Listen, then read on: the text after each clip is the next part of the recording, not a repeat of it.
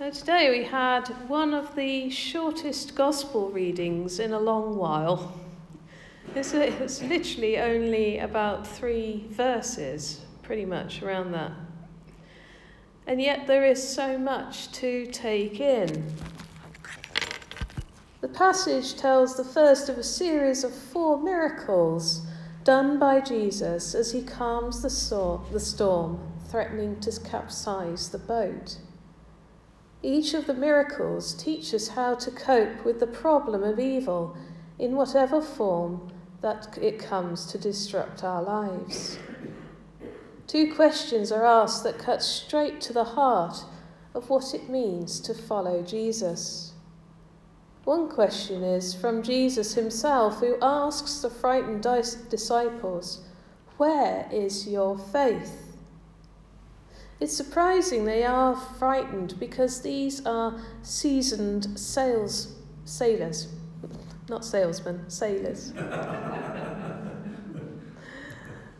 And yet they are absolutely panicked.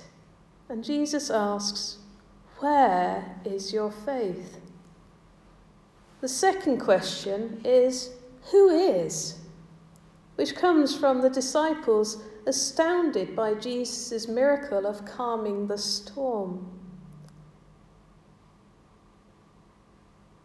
Both questions are important today as they were in the time of Jesus for us to mull over.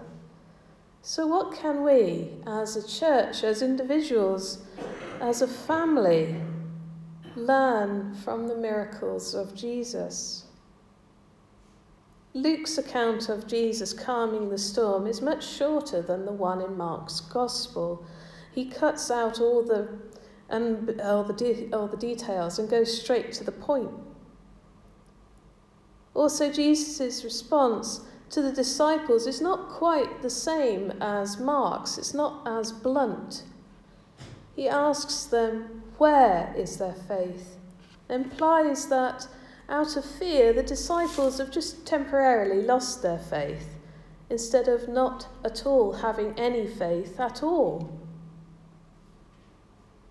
Jesus' question not only rebukes the disciples, but also reminds them of his care for them. Although he was sleeping as the storm blew up, he was still present. And when they called upon him in fear, Jesus faithfully responded to their cries. As we hear this, we are reminded that God loves us so much that he sent his only Son to die for us. And this miracle illustrates that Jesus loves and cares for us, because when we have trials and tribulations, he is there, waiting to be called upon. We are reminded that Jesus is present in our hearts and in the loving friendship of our fellow believers. Knowing Jesus is present with us and that he will bring good out of evil teaches us how we may cope with the troubles we face. He may not give the victory we expect, though, but in some way he'll overcome whatever plight ahead of us if we ask. His answer to difficult circumstances might bring relief or endurance. His answer to illness may be health, but it might be encouragement or courage instead. He may plan rescue from death's door or permit bereavement and give new hope with it. Whatever happens, we are called in faith to trust in his care for us and in who Jesus is. So who is this Jesus? The disciple cries, that even the wind and the rains obey him.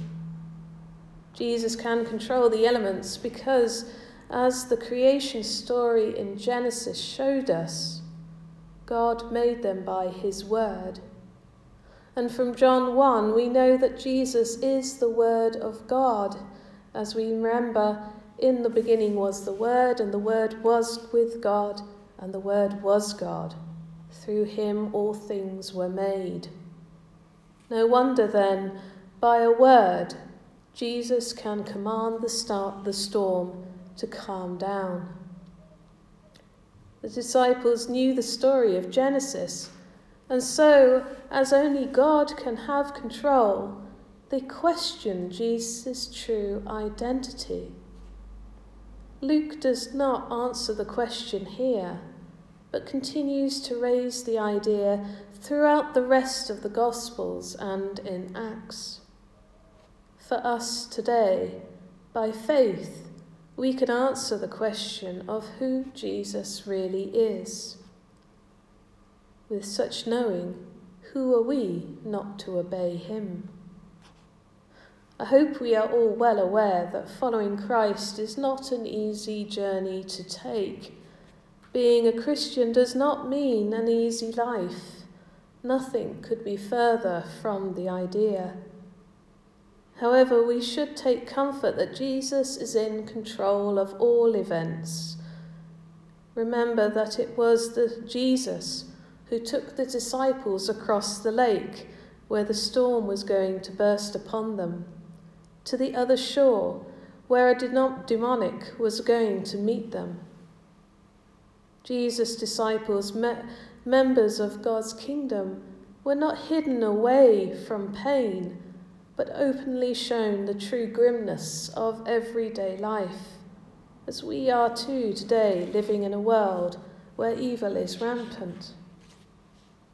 We often encounter storms in our lives where we feel God can't or won't work. When we truly understand who God is, however, we will realize that he controls both the storms of nature and the storms of the troubled heart.